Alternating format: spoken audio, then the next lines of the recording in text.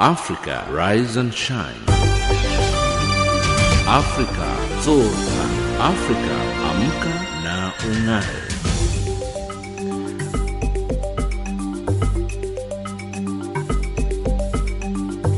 Good morning and welcome to Africa Rise and Shine. This is Channel Africa, the voice of the African Renaissance, coming to you live from Johannesburg in South Africa. We are on the frequency 7230 kHz on the 41 meter band to Southern Africa and on 15255 kHz on the 19 meter band to Far West Africa.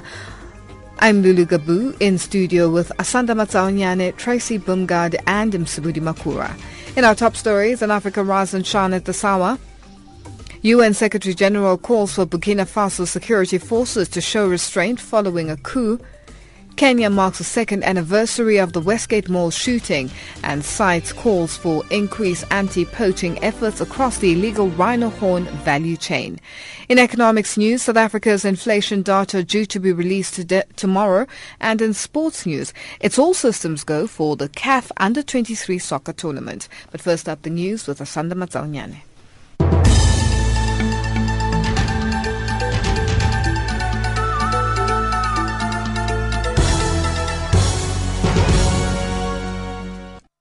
Good morning.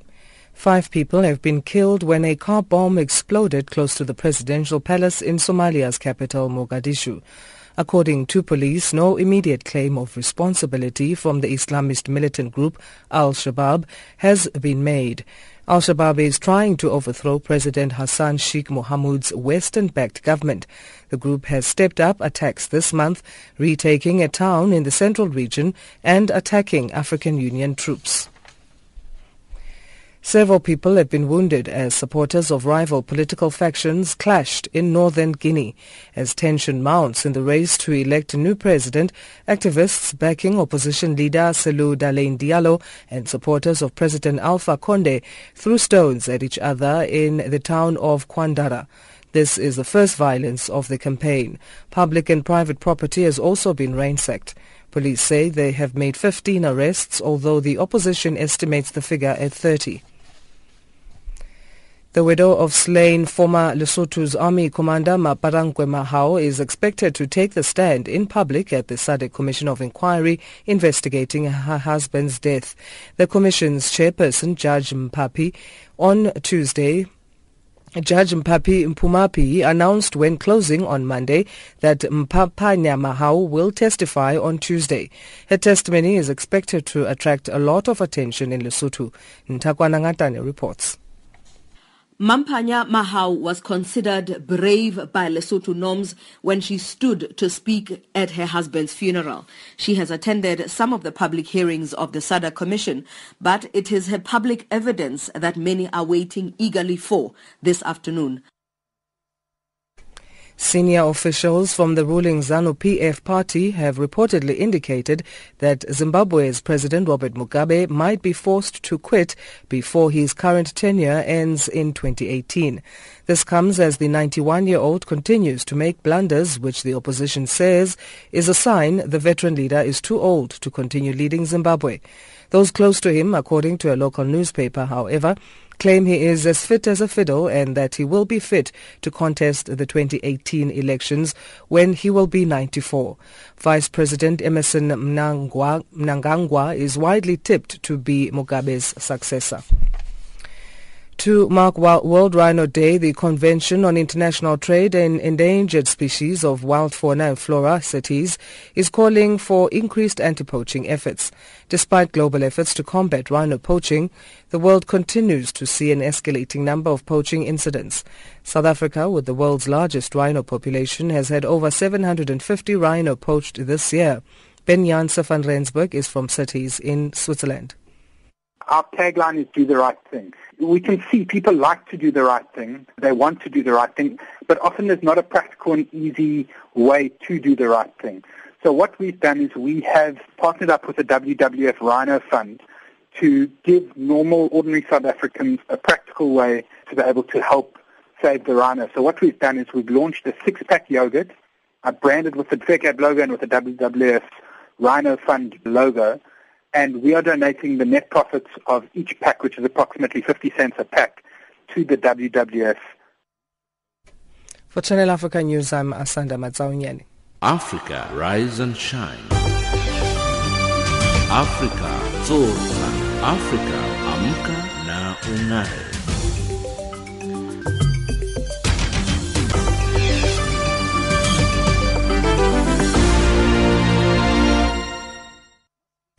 Thank you, Asanda. It is 8:05 Central African time and you're listening to Africa Rise and Shine. We're coming to you live from Johannesburg in South Africa. With reports emerging of a potential civil war in Burkina Faso following a coup last week, the UN Secretary-General has reiterated his call for the country's security forces to show restraint. Military units of the armed forces are marching on the capital Ouagadougou to disarm an elite presidential guard responsible for Thursday's coup. While regional mediators are expected to meet for an extraordinary summit of ECOWAS in Nigeria tomorrow, the UN is calling for a swift resumption of the country's transitional process. Shaun Bryce Pease reports. With simmering tensions on the streets of Burkina Faso, several military chiefs in the country have called on the elite presidential guard to lay down their arms. Their statement says all the national armed forces are converging on Ouagadougou with the sole aim of disarming the presidential guard without any bloodshed.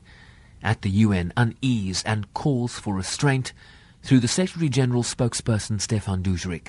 The Secretary-General continues to follow with great concern the situation in Burkina and strongly condemns reports of violence against civilians, which has resulted in unconfirmed number of deaths and injuries. He firmly reiterates his call on the Burkinabese defense and security forces, especially the Régiment de Sécurité Présidentielle, otherwise known as the Presidential Guard, to exercise restraint and ensure respect for the human rights and security of all Burkinabese citizens. Ban Ki-moon's Special Representative Mohamed Ibn Chambas is in the region to help safeguard the country's transitional process that would have seen elections on October the 11th.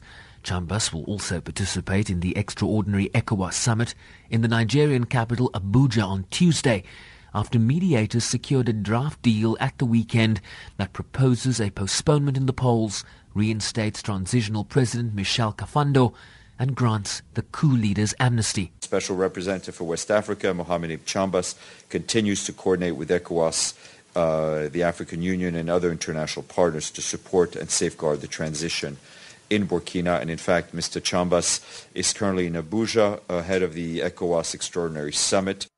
It remains unclear if all stakeholders have accepted the draft peace proposal, as the Secretary-General warns national stakeholders to refrain from violence. Stéphane Dujarric again. He's following closely the ongoing regional mediation effort towards the resolution of this crisis. In relation to that, I know he spoke to the President of Senegal over the weekend. Secretary-General also reiterates his demand for the swift resumption of the country's political transition in accordance with Burkina Faso's constitutional and transitional charter. Those responsible for the coup d'etat and its consequences must be held to account. Scores have taken to the streets in protest against the military coup, erecting barricades and burning tyres in opposition to the rebellion. Several people have been killed and dozens injured in events since Thursday, while shops, banks and petrol stations remain closed. I'm Shaun Bryce Pease in New York.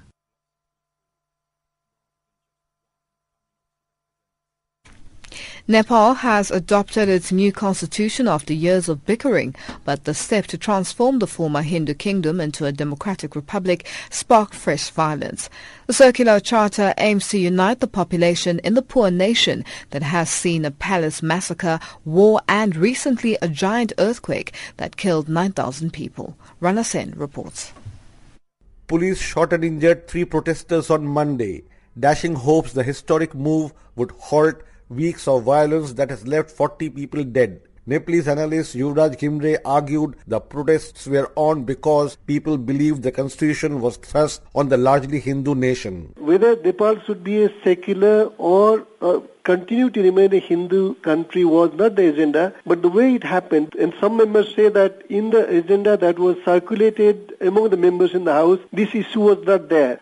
This is an issue which merited much larger debate and participation and involvement of the people. But Indian diplomat Shiv Shankar Mukherjee disagreed, labeling the constitution as a progressive step and also rejected allegations the secular identity had been slipped into the democratic charter through conspiracy. I do not agree that this business about making Nepal a secular state rather than a Hindu Rashtra was slipped into the constitution without the Constituent Assembly or those people responsible for the interim constitution not really being given a chance to comment about it. After the announcement was made, Nepal just shrugged its shoulders and carried on. There were no huge demonstrations and so on and so forth. The constitution creates 7 states in a federal system, offers religious and cultural freedoms. But South Asian analyst Prashant Jha argued the paper was only a slogan in the former Hindu kingdom. Secularism in Nepal doesn't go far enough, because even in the definition of secularism that has been passed, it says protection of ancient religion, which I think reveals Hindu tilt to the Nepali state, which it should not have. The president should not be going to religious functions. What if we have a Muslim president tomorrow? Others, such as India's former ambassador in Kathmandu, Rakesh Sood, believed the move was a ploy to salvage lost credibility of Nepal's political class, blamed for doing almost nothing during the giant April earthquake. I think there are 2 factors that were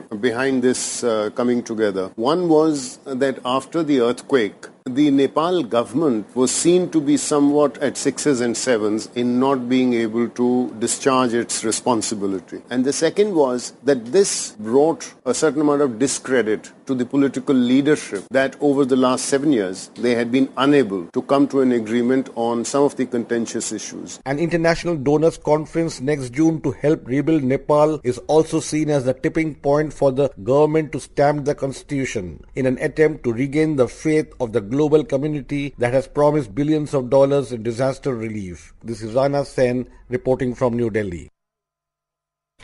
Kenyans are marking the 2nd anniversary of the bloody Westgate Mall terrorist attack that killed at least 67 people and left hundreds wounded. Security has been beefed up in the capital Nairobi, Mombasa and other major towns.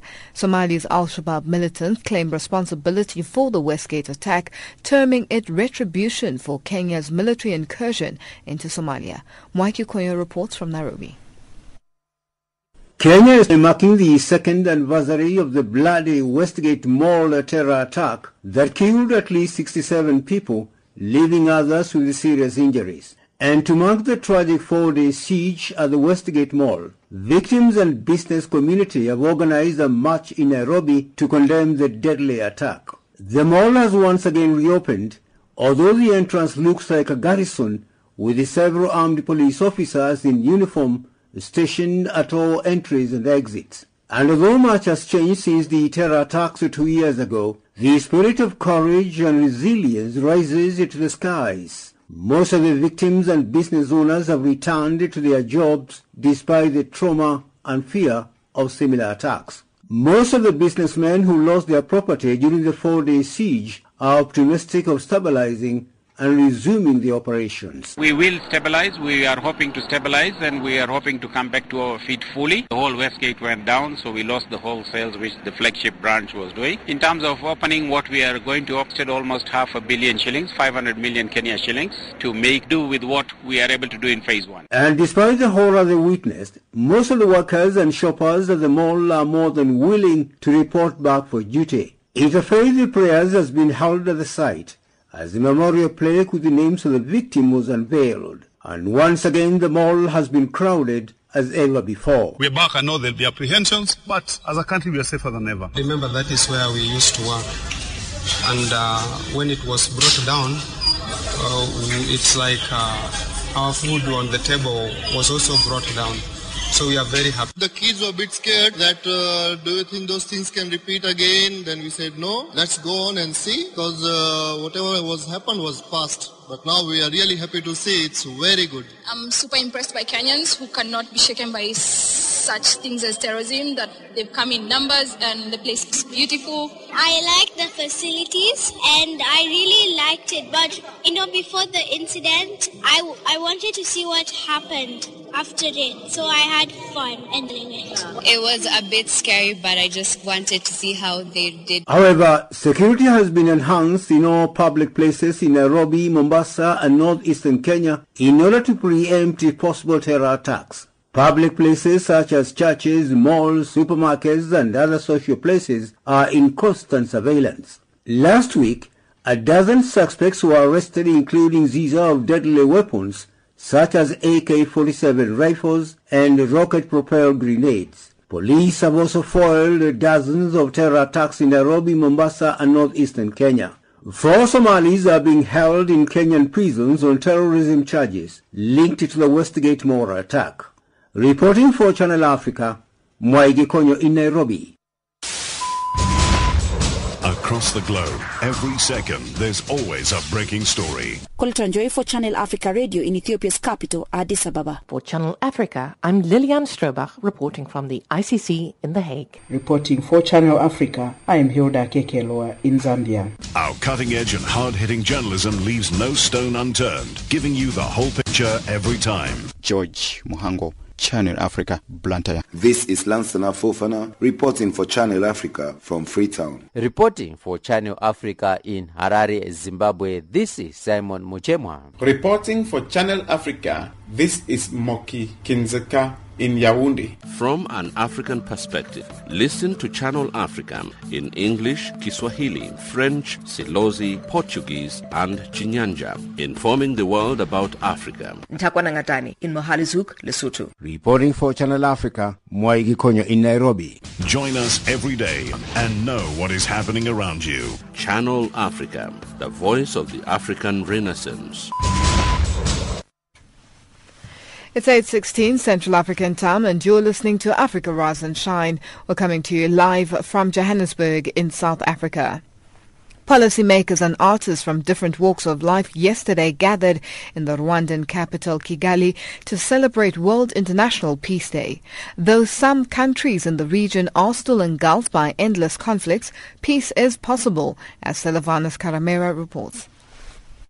In conjunction with the Peace One Day, an international organization for peace advocacy, and the Rwandan government, as well as other stakeholders, the day was made colorful.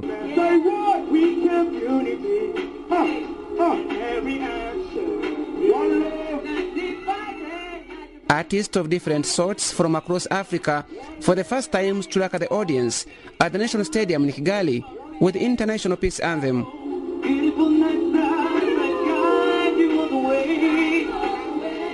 Most of the spectators were youth that have been perceived as the main partners in retaining peace in their respective countries. Today is the International Peace Day, but again draws attention, a close attention to me. I ask myself first, though it's the International Peace Day, does the world have peace today? The youth, now if I come back to the youth, we as youth, are we comfortable where we are? Are we safe? Are we having shoes on our feet? Are we not starving? Those today is the International Peace Day. In Rwanda, we know our country have been destroyed by youth. So, as youth nowadays, as we know what happened in 1994, what youth did, and we know how it caused the destruction of this country. We are the one to build our country, and you cannot build the country without peace.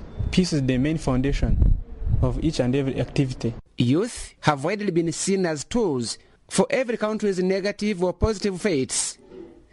Albert Nzamukwereka, a co-founder of Never Again Rwanda, a human rights organization in Rwanda, says the youth are central in driving forward their country's agenda. Youth in Rwanda under 35 years are more than 65%. So we believe that if they are empowered, they can sustain this peace we are talking about going forward, because they will lead this country and take over from the current generation, and they want the future generation to enjoy peace in this country. How do you go about the lamentations, for example, that they are not equipped and take full involvement the whole process. This is what we are doing now. You have seen we have over 200 youth now. They represent other youth from all over the country. So we believe that this is just a first step. We will continue empowering them across the country.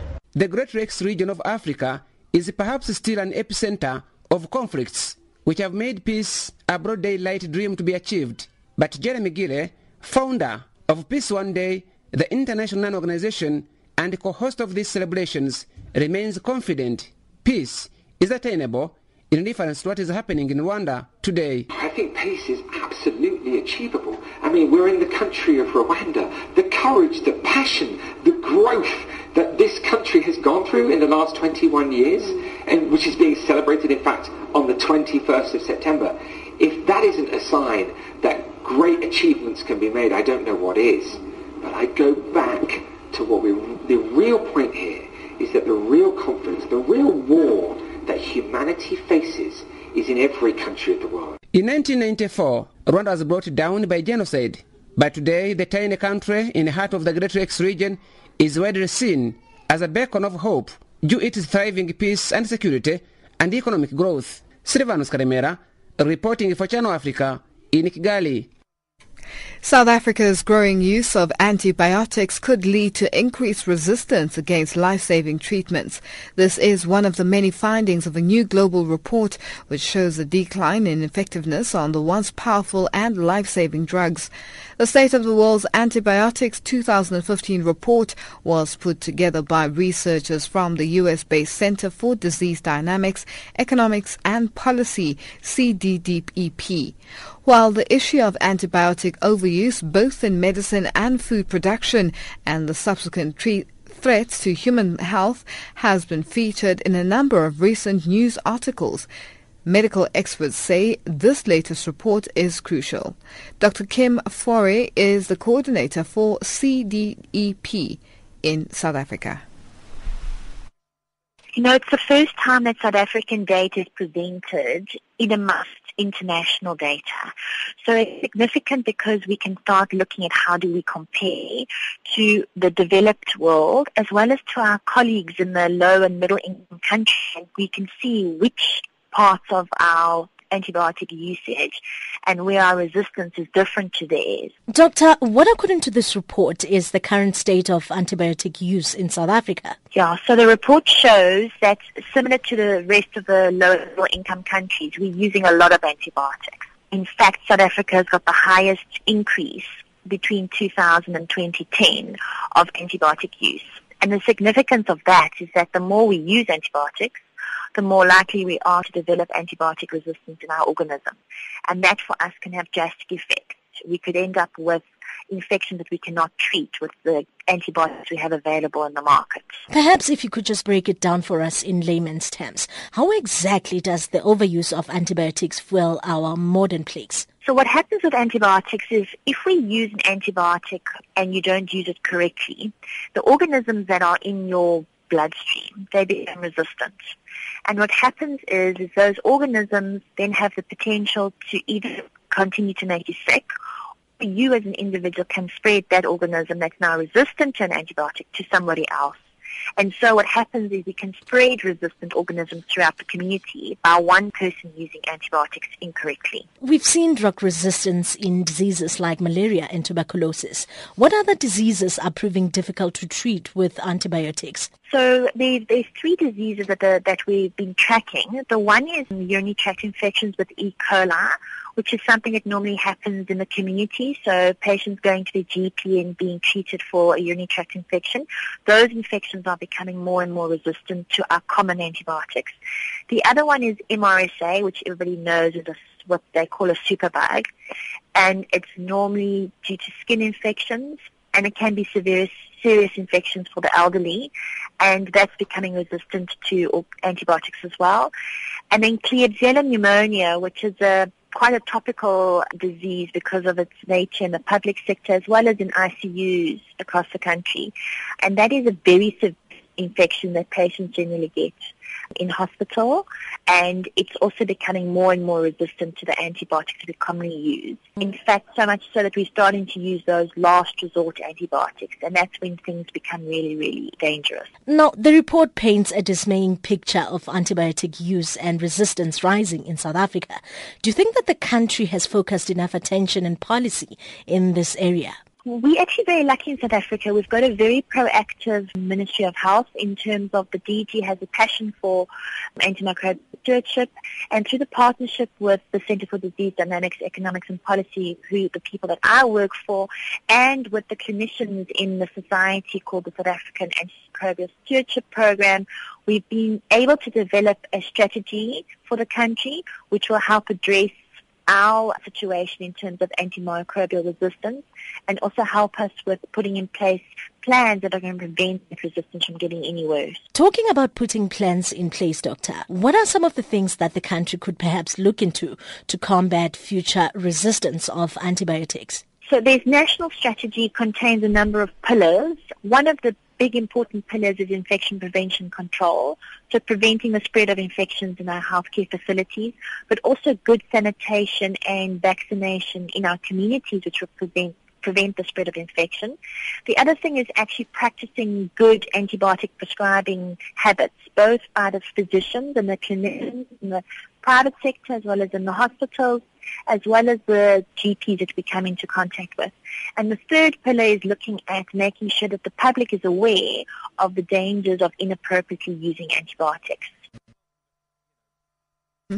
That was Dr. Kim Foru, South Africa's coordinator for the Centre for Disease Dynamics, Economics and Policy, speaking to Elizabeth Lidicha.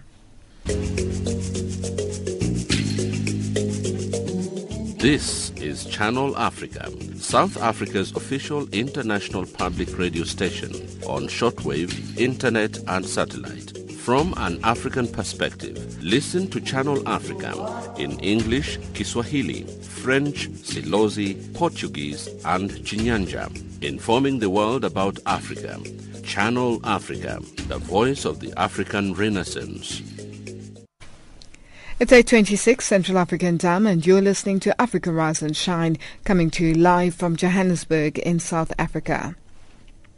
On this World Rhino Day, the Convention on International Trade in Endangered Species of Wild Fauna and Flora CITES is calling for increased anti-poaching efforts across the illegal rhino horn value chain, especially in consumer states. This as an ever-escalating number of poaching incidents. South Africa, with the world's largest rhino population, has had over 750 rhino poached for their horn this year. Sintle Englihihi reports.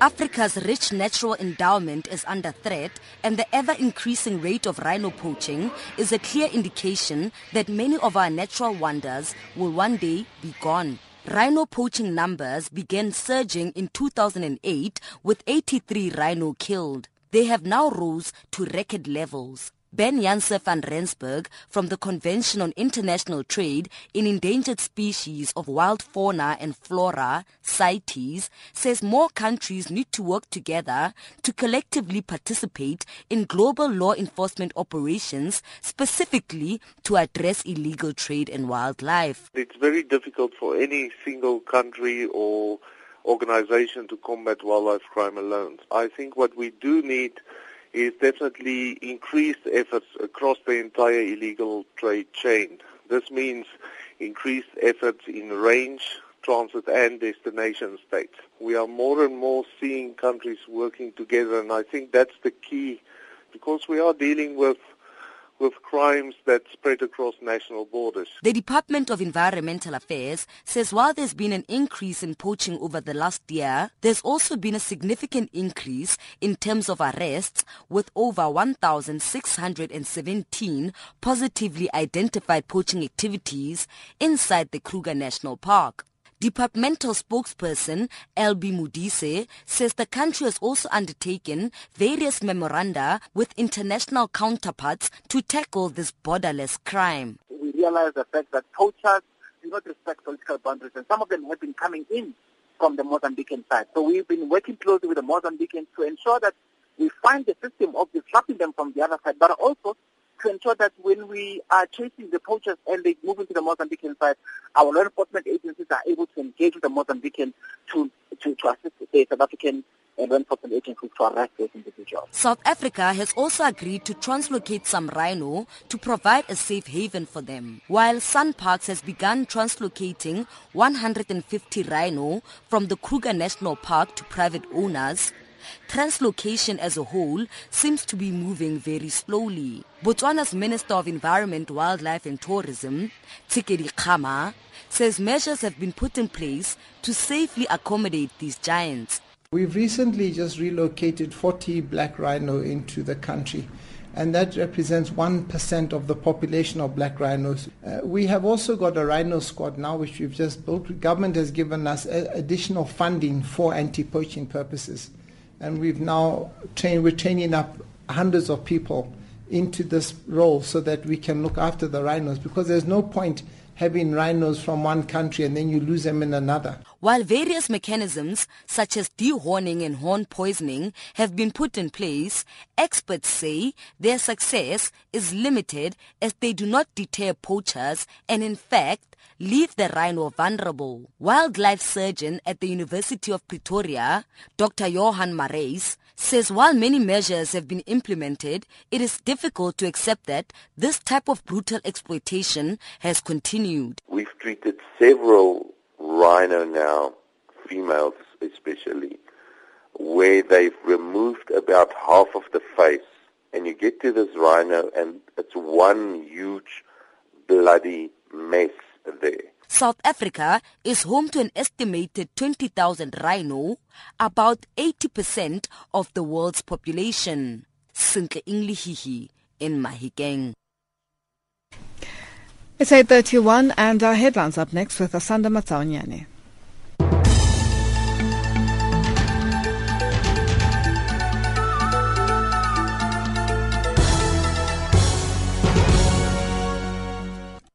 Good morning. United Nations Secretary-General reiterates his call for the Burkina Faso security forces to show restraint. 5 people are killed when a car bomb explodes close to the presidential palace in Somalia's capital, Mogadishu. And the 8 South African former policemen found guilty of murdering Mozambican taxi driver Mido Masia are to be sentenced today. For Channel Africa News, I'm Asanda Matsaonyane.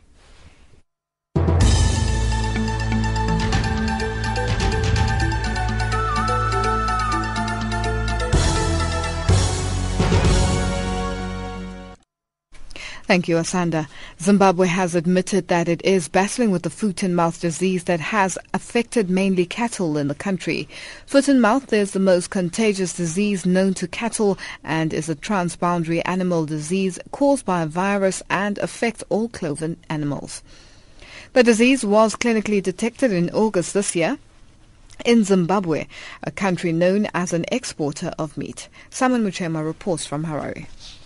Zimbabwe is admitted is battling with foot-and-mouth disease in the southern parts of the country. The disease was detected mid-August this year, but the country failed to curb its spread to other areas. During the Harare Agricultural Show in August, foot-and-mouth disease was topical despite exhibition of some cattle in Harare. Veterinary experts tried to put a brave face and pretended the disease was yet an outbreak just to please the authorities. However, following concerns by neighboring South Africa over the outbreak, Zimbabwe has begun admitting foot-and-mouth is indeed an outbreak. Foot-and-mouth disease is known to be highly contagious and a disease known to be mainly affecting cattle due to transboundary infections.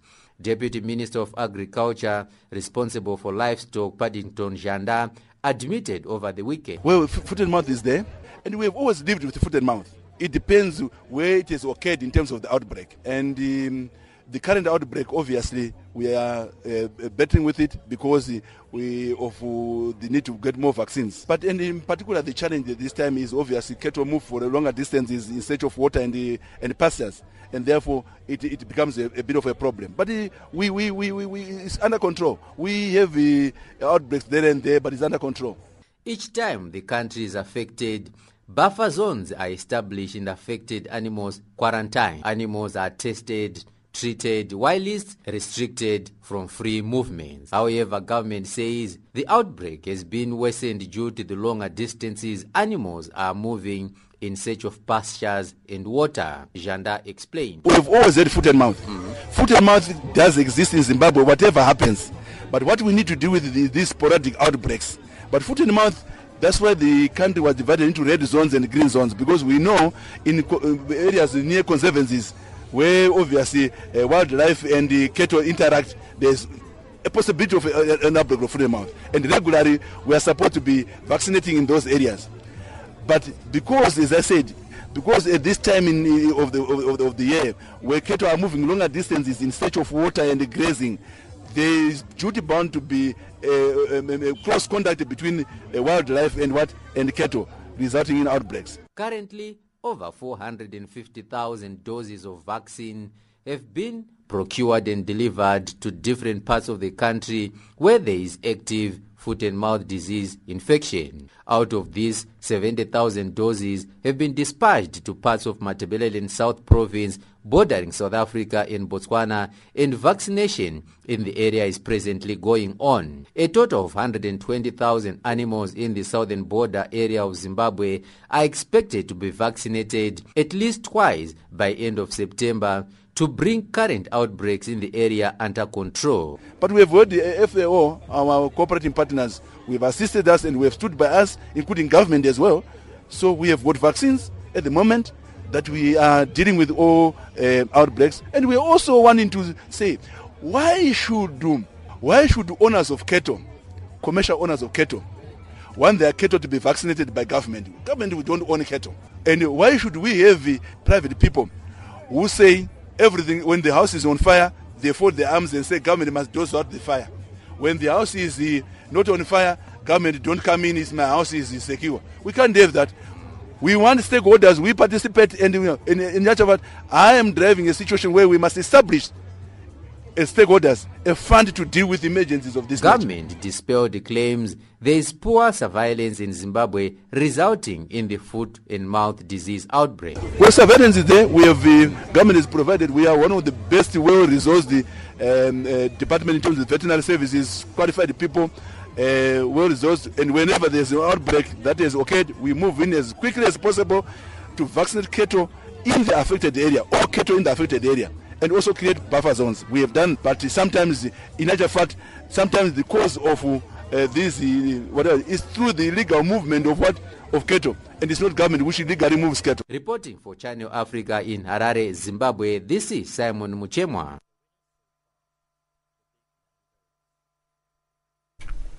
Fair trade tourism is set to beef up certification criteria for volunteerism. Nivashni Naidu, Fair Trade Tourism Managing Director, says her organization played a pioneering role by developing certification criteria for volunteerism, focusing on the involvement of local communities and the fair share of benefits. She spoke to Channel Africa's Wandile Kalipa.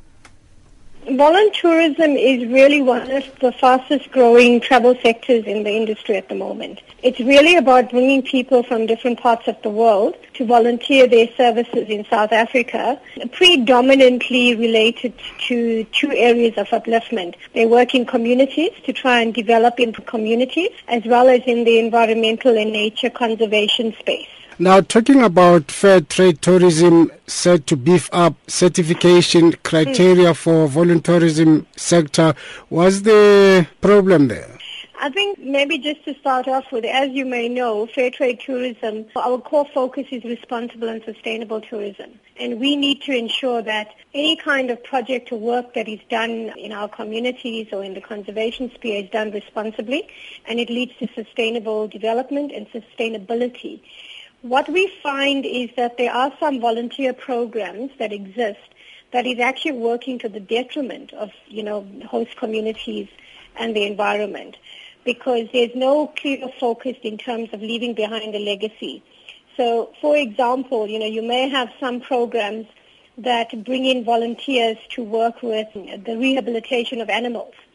But in actual fact, the rehabilitation program is rehabilitating animals to send them back into the wild and, used for hunting purposes and that kind of thing. So our advocacy and our part in raising awareness about voluntourism is to ensure that any kind of volunteer program is done responsibly. You get a heightened sense of achievement out of it, not just doing it for the sake of having a project on the ground. So why is it said that this volunteerism is associated with a boom in unregistered orphanages?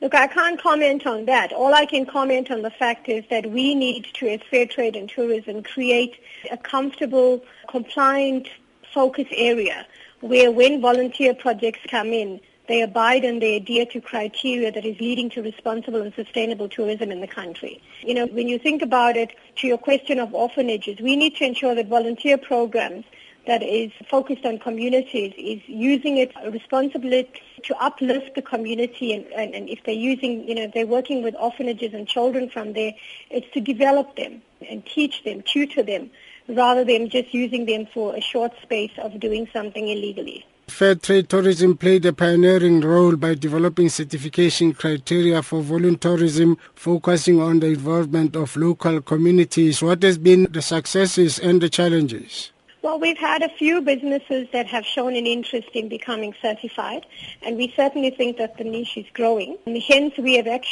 in the process of revising our criteria to make it more specific. We're doing this in consultation and discussions with a number of NGOs that are specifically and primarily in the volunteerism space. So what we are in the process of doing, as you may have read, is we are not amending, we're adding to and upgrading our certification criteria for that sector to ensure that the criteria specifically talks to the protection of the volunteers, and simultaneously that any program that is run is also serves to protect the children, the wildlife, the communities, and adds to sustainability at the end of the day. So we kind of fine-tuning it to be more specific in terms of the protection of these programs and people involved. What are the challenges faced by this voluntourism? I think it's a lack of awareness. It's a lack of awareness of what voluntourism needs to be doing. People are using the volunteer programs as a stepping stone for other businesses. Volunteerism is about uplifting a community and uplifting the conservation and environmental sector. And I think the challenge is that lack of awareness, and we need to be involved in making people aware of the sustainable nature of these programs. What is expected with regards to the release of revised certification criteria? We're hoping that most volunteering businesses and operations go for and become certified against the criteria. So, the services and the operations need to be underpinned by this criteria so that then they know that any program that they are bringing through or running or operating is compliant and it's working along and adhering to the proper criteria and requirements of the country as a whole. And, it's due diligence. Any volunteer organization that measures themselves against our criteria and is certified by us will be satisfied that they are adhering to due diligence, and they differentiated essentially from the players in the industry that are not practicing volunteer programs in the way that it's supposed to be. And that was Nivashni Pillay, Fairtrade Tourism Managing Director, speaking to Wandile Kalipa.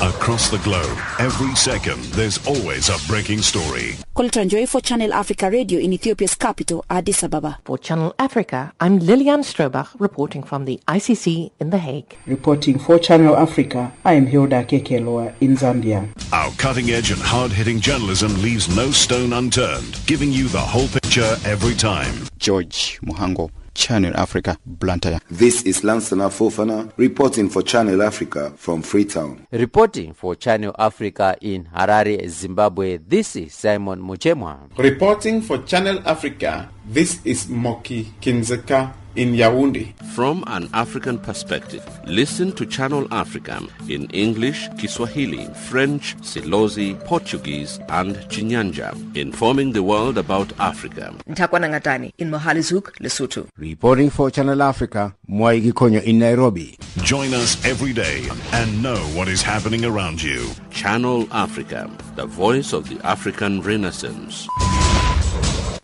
Africa, rise and shine. Africa, zorka. Africa, amka na ung'are.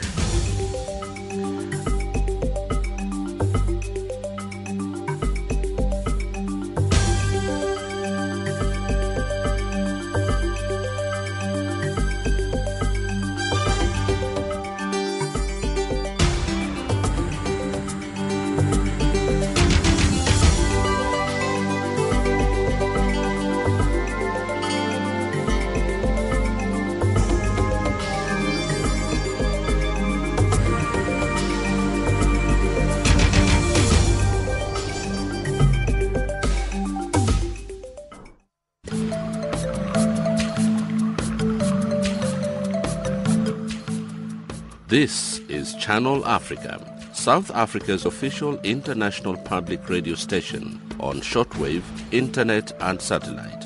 From an African perspective, listen to Channel Africa in English, Kiswahili, French, Silozi, Portuguese and Chinyanja, informing the world about Africa. Channel Africa, the voice of the African Renaissance. It's 8:45 Central African Time and you're listening to Africa Rise and Shine. We're coming to you live from Johannesburg in South Africa. Our economics update up next with Tracy Bumgard.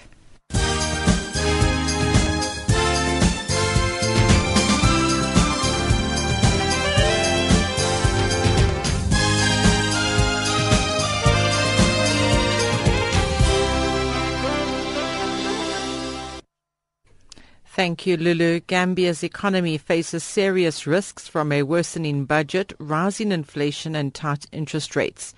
In an annual review of the West African country's economy, the International Monetary Fund warns that policy inconsistencies undermine the country's ability to meet external obligations. In April, the IMF lent Gambia $10.8 million. Gambia's economy contracted in 2014 as the Ebola epidemic hurt tourism and a drought curbed agricultural output.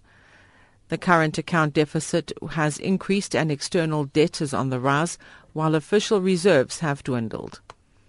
South Korea says it will investigate emissions of the 3 VW and Audi diesel cars after Volkswagen admitted rigging emissions tests on diesel-powered vehicles in the United States.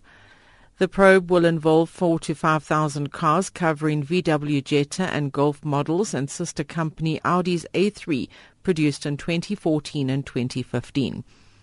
The U.S. Environmental Protection Agency said last week that VW used software that deceived regulators measuring toxic emissions and could face penalties of up to $18 billion. VW CEO Martin Winterkorn has promised to support testing by German authorities of the company's diesel cars. Germany's transport minister has ordered an independent testing of diesel car models. The South African Reserve Bank will announce on Wednesday if interest rates will be going up. The Monetary Policy Committee started its 3-day meeting on Monday. Most analysts are predicting no change. The MPC has a lot to consider following the U.S. Federal Reserve's decision to keep rate hikes on hold.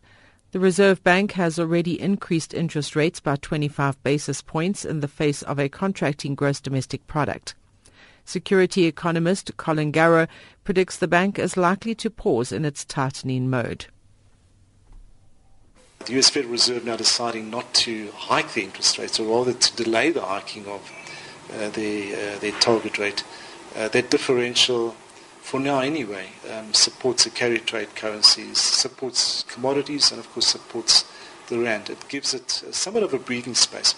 And it has been to do with the volatility in the rand exchange rate.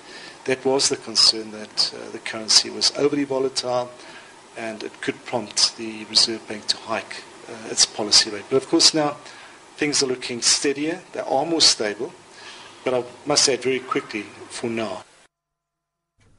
Inflation data is also due to be released on Wednesday. It's expected that inflation will edge up slightly from July's 5%. Garrow says the impact of the weak rand is still working its way through, but food inflation may unsettle consumers. Food and petrol are the two biggest components in the consumer price inflation basket. Right now, food prices are moving up.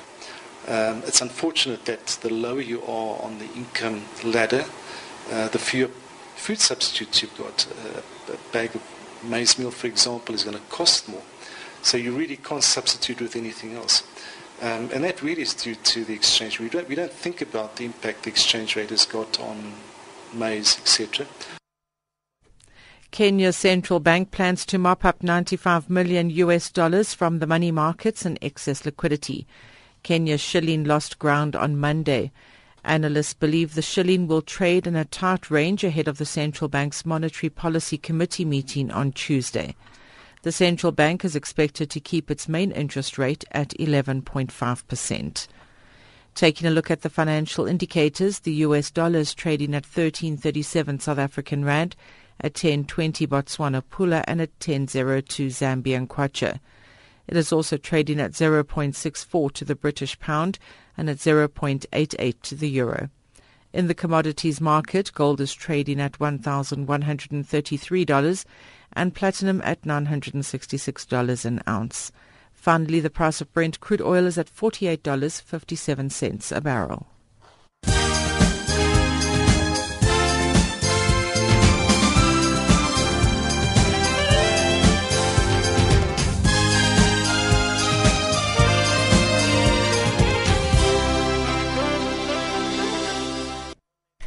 Thank you, Tracy. Our sports update up next with Msubudi Makura.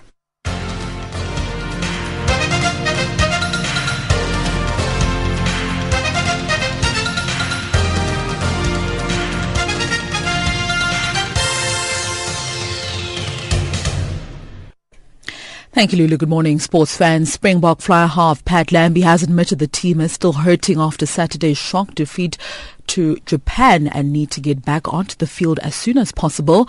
The grim mood in the camp has persisted but is slowly being replaced by the desire from the team to put matters right, although the 6-hour trip up from Brighton to Birmingham by bus has been described as the quietest Springbok bus has ever been by some of the members of the team.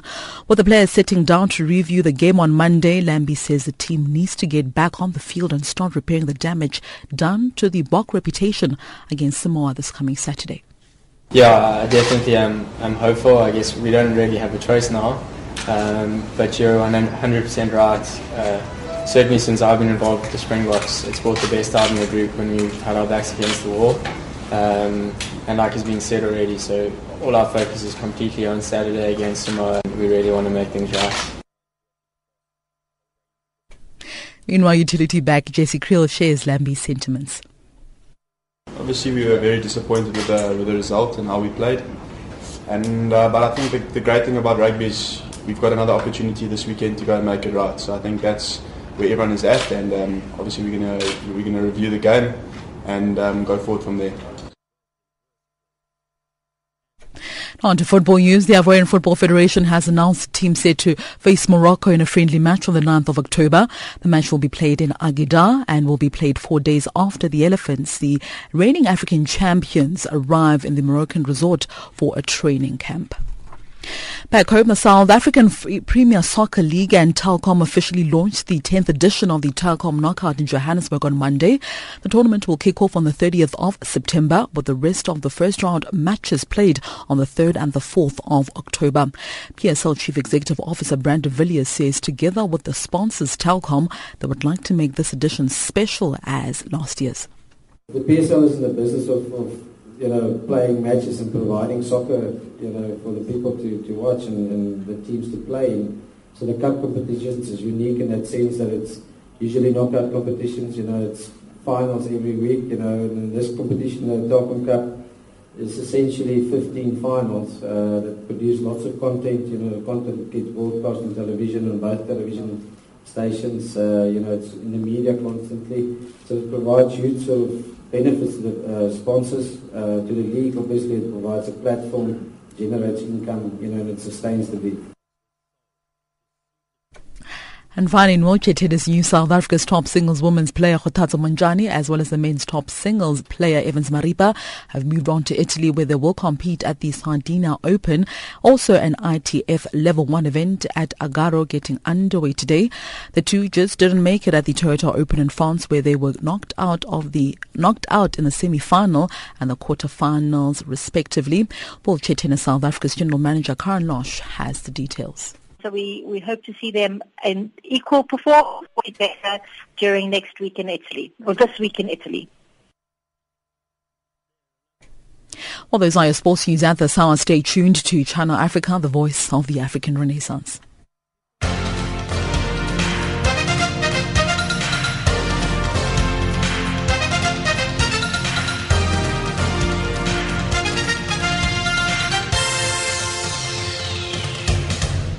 Africa, rise and shine.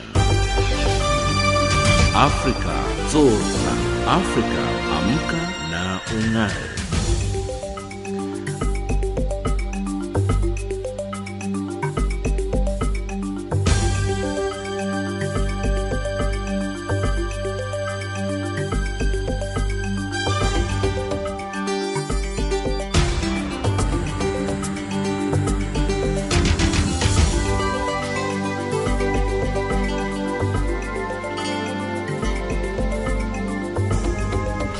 Recapping our top stories at Africa Rise and Shine at this hour, UN Secretary General calls for Burkina Faso security forces to show restraint following a coup. Kenya marks the second anniversary of the Westgate Mall shooting, and cites calls for increased anti-poaching efforts across the illegal rhino horn value chain. That wraps up Africa Rise and Shine today. For myself, Lulu Gabu, producer Luyanda Maume, technical producer Mario Edwards, and the rest of the team, thank you for joining us. For comments about our show, send us an email at info@channelafrica.co.za or send an SMS on 695-7930. Taking us to the top of the hour for the news is Chimsoro by Malay.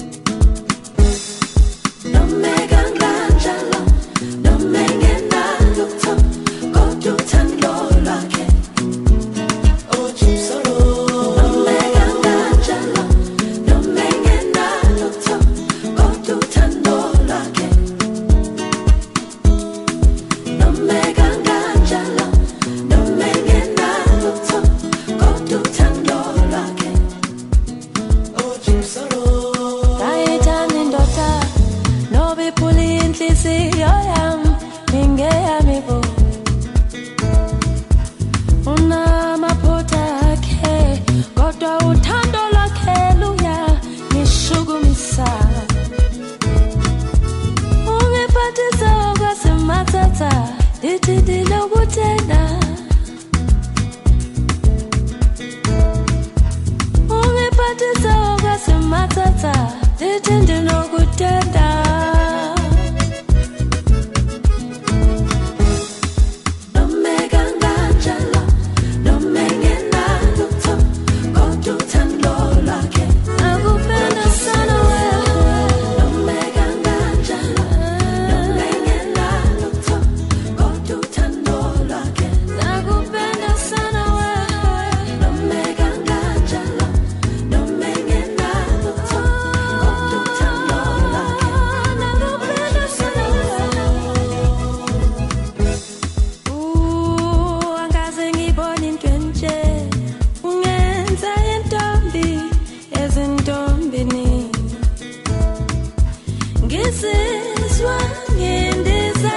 la